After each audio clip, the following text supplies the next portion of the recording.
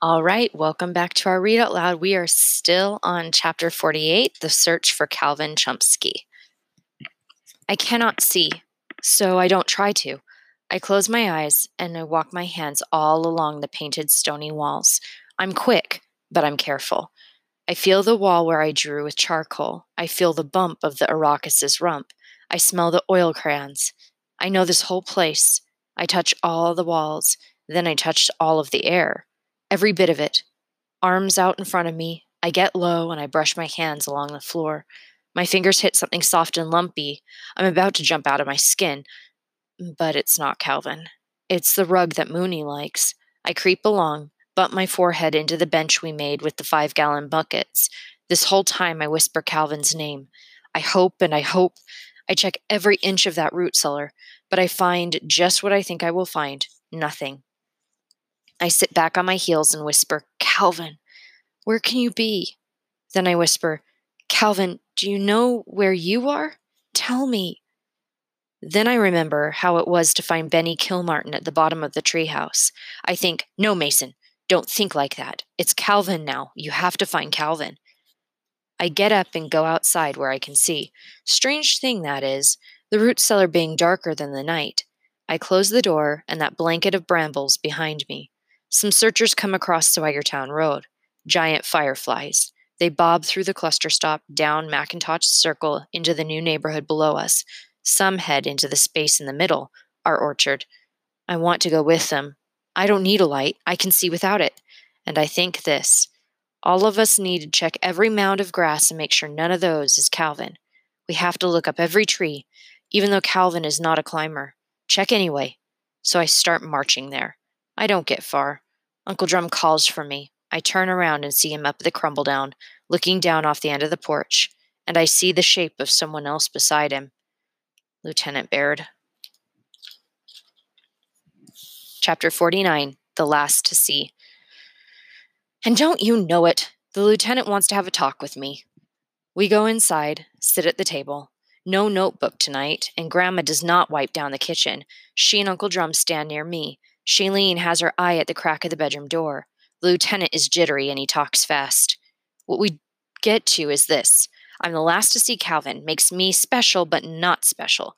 And I try to think, is that true? Am I the last? Do we actually know that? But I think the lieutenant will not want to hear me ask it. He thumps a finger on the table and says, Mason, this is very serious. Do you understand me? I nod my head. And he says, we have a second missing boy, and here we are, with you. I swallow down on nothing. Dry air. I think about all the worry I have, that I'm bad luck. And I say, you mean second? Like Benny Kilmartin was missing first, and now Calvin? He says, yes. Those are 2 boys that I'm referring to. I need you to tell me what happened today, Mason. Let's get to it. I wipe my face on my shoulder. My thinking goes backward. The lieutenant says, I need to know everything. Was there a trick? A game? I say, no, just a chase, and then I lost him. You were chasing him? I say, not me. You just said you lost him. Yeah, but no, I don't chase. But we were running, both of us, and we had to split up, and it was supper time. He ran home. I thought he did, up John Gold Path, but now... Yes, now what? What do you think now? I say, now he's missing, and the others might have... Who are the others? I take a breath. I am trying to hold on to the sequence in my brain, but when the lieutenant interrupts, I have to go back. Catch that thing I was trying to say. I return, the others are the neighborhood kids who are they? Oh, okay. There's Matt Drinker, Lance Pearson. They said they lost him. I think they meant he disappeared. Disappeared. Some spit flies with that P sound. The lieutenant is not happy. I hear him breathing through his nose, being impatiently patient. That's what this is. He will get madder and madder. I know it. I reach for the paper towels, tear one off the roll, and drag it down my face. I stop and hold it over my eyes. The lieutenant says, Mason, why were you heading into the orchard just now? I bring down the paper towel and say, to look for Calvin. I looked at the lieutenant straight on and I say, I'm just like everyone. I want him back. The lieutenant says, Then you have to help me, Mason. I try. I close my eyes and I start to see it, the chase, the map of it. It's going backward map. I try to think of telling a story, the sequencing, but the sequencing is going backward, backward, backward. So I say, the last thing was I dropped Mooney off at the Drinker house, their dog. And before that, I was in the orchard, middle of the hill. I was looking up at the crumble down, this house. I saw Matt and Lance. They said they lost Calvin. Before that, they were coming around the corner, off the porch. I looked at the lieutenant now. He lets out a breath at me, and I say, sorry, I don't know the part before. I mean, I don't know their map or Calvin's map. That piece is missing. The lieutenant takes a note. He puts his hands on the table and straightens his elbows. He says, you can be sure that we will talk to those other boys. Grandma says, when? When will you interview them? It sounds like they...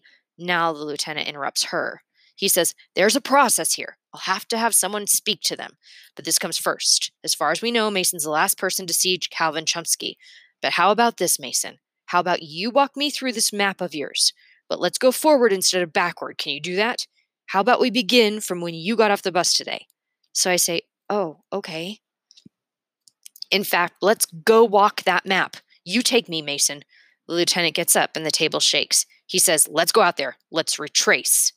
Uncle Drum says, that will be the three of us. He flicks on his flashlight, and so we do just that. I think it's a good idea, better than sitting and interrupting. It starts with a cluster stop. It's Wednesday quiet, 2 banana milkshakes, and then out of the crumble down with Calvin. Into the orchard paths. I walk. The lieutenant stays on my heels. The orchard is different at night. The shadows, the dark fruits, some clinging and some have dropped. The sweep of the lieutenant's flashlight beside me. We hike. I'm pretty sure we reached the pond the same way Calvin did earlier that day. Tell you what, the lieutenant is interested in the pond. He says, any swimming? I shake my head. No, too weedy and too mucky. And besides, this is in the fall. Lieutenant leads Uncle Drum and me away. He walks all the way around the pond. I tell him Calvin and I were not on that other side, just Matt and Lance were. I tell him 2 times. He brings up the flashlight and makes me squint. Why didn't you walk back around the pond, Mason? Any reason why Calvin couldn't have come back this way? I shrug. I don't know. It makes me feel stupid to say it. I feel stupid that I don't really know what the lieutenant means. We go around the pond, but find nothing. Then the lieutenant calls for helpers. They come quick, and he sends them out around the pond. I say, there's more of the map, the part that comes after the pond. He says, and you say Calvin was still with you? And I reply, yes. He wonders if I'm sure, but I am. He tells the searchers to stay with it, stay at the pond, and then he tells me, okay, Mason, let's go on. So we do that. Through the orchard, and then comes the hard part of the map. I say, Calvin and I split up. It was near here. I'm not sure exactly where. The lieutenant points me at the orchard rows, the grasses, and he watches my face. I can feel it. Sometimes he holds up the light so he can see me. He says, think, look, and think. Uncle Drum says, he's doing that. Give him a chance. I look to the left and point, finger moving, and say, Calvin went up that way, on his own. But I don't know exactly where. But I went on. Lieutenant says, I bet you can remember. He shines the light in my face and then up at the hill and says, where, Mason? I scan. We're near it. Pretty sure. Near the place I saw Calvin go scrambling. I'm afraid to say it in case I'm wrong. There is some part of the tall grasses that is flat down, a trail. We walk it even though it's not my map. The trail goes sort of forward to the crumble down, but then it winds a bit, and I tell the lieutenant, this path could be made by Calvin, or by a deer, or rabbits. It's hard to know. Uncle Drum says, you're right. It could be an animal path. The trail dies away in the shorter grass now, but Lieutenant and Drum and I make a guess. We go up across the front of the crumble down. The lieutenant shines his light all the way along the stony foundation behind the shrubs, and I think this. I already looked there. Did that myself, but I didn't say it out loud. We cross the porch to the mousy chair. The lieutenant gives it a shove. Might be because he's mad, but then we see it. Calvin's backpack. It drops out from behind the chair. My heart takes a hop and I say, "That's Calvin's! That's his!" The lieutenant goes stony-faced. He bounces his foot up and down our cruddy porch boards, and he looks at the steps. He says, "Can I have a look under this decking? I need to, now." It's Uncle Drum who does it, starts kicking up the boards himself. They come up easy. If they don't, he yanks on them, barehanded, or he kicks harder. I drag the mousy chair down the old steps. The lieutenant shines a light. Grandma and Shailene hear the racket, and they come to the front window to watch. We all call out, "Calvin! Calvin!" But Calvin's not beneath our porch. Just the joists sit there, bare old bones with no skin on top anymore. Everything is worse than a minute ago, when we thought we might have finally found him. The weather comes in, a downpour. It makes the search harder.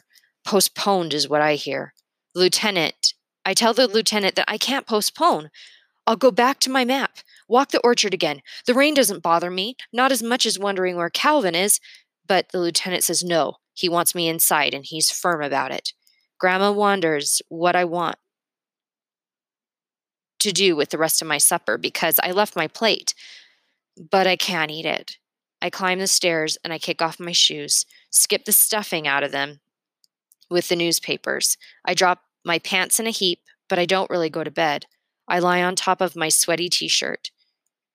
I stare at the chestnut beams and I think the Buttle house won't sleep tonight. And it doesn't. I know because I hear the washing machine filling. Later it spins, empties, spins, and then the dryer flips the clothes. My t-shirts, tink-a-tink-a-tink, tink-a-tink-a-tink. I lie awake wondering where I would be if I was Calvin. I hear the rain and hope he's dry and safe. And I think of the Chomsky parents. I wonder if I'll see them in the morning. I wonder if they will wear the sad to see you faces. I think of the first missing boy, of Benny, who believed that shafts of light make a pathway to heaven. Chapter 50, Hot Rain. It might be that I've slept only for a few minutes. I can see the darkest part of the night just ending. I think about light and dark and I sit up. I suck in a breath. I know where Calvin is. I scramble up off the bed, jump into my pants, and stuff my feet into my open shoes. I hurry, laces flying. I thunder down the stairs, hands barely on the rail. I snag the flashlight off the hook and swing the front door open. I leap over the ruined porch, and then I run, full out. I round the back deck of the house, head for the dip, and I call Calvin's name. My foot lands on something strange, slippery, hard and round. My legs go out from under me, and I go down on my side. The flashlight slams the hill. I can see the beam. Plastic salad bowl thing. The cap of the light shaft. It's sliding away, down the hill like a saucer sled. I scramble up, hurry to the root cellar door. I reach into the thorns and haul it open. Inside, I stand below the shaft of the dead man. All is dark, too dark. I tip the flashlight up and shine it into the shaft. What am I seeing? Is it anything? I call, "Calvin! Calvin!" Something comes down on me like hot rain. It stings my head, drips down my shoulders and arms. There's a smell, not so good.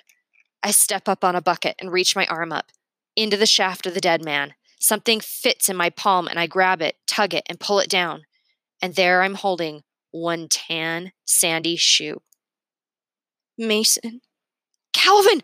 Calvin! Mason? Calvin! Oh, holy cow! He says, I'm sorry. What did you say? I talk up into the shaft. You're sorry? Yeah, I just weed. I think the hot rain. But Calvin, it's you! He says, yeah, I'm just hanging out in the shaft of the dead man. He's hard to hear. He's raspy, like he wants to breathe but can't get any. Like he wants to be funny, but this isn't. I say, Calvin, how? We searched for hours, and then just now I woke up and I knew how to find you. I don't know how, but I knew.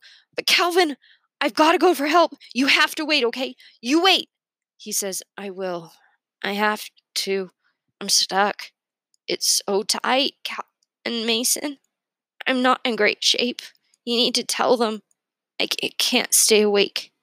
And... What? And what else? Calvin grunts, and then he says, Tell him I can see my left leg because it's right here by my face. Yeah? I think that does not sound good. Yeah, but I can't feel it at all. It's dead asleep in a bad way. And I'm thirsty, Mason. My head is aching. I'm scared. Hold on, Calvin! I cry out loud. Hold on! And then I run. We are going to stop there for today. A cliffhanger, I know. And we will find out what happens to Calvin tomorrow. But Mason has found Calvin, and help is on the way.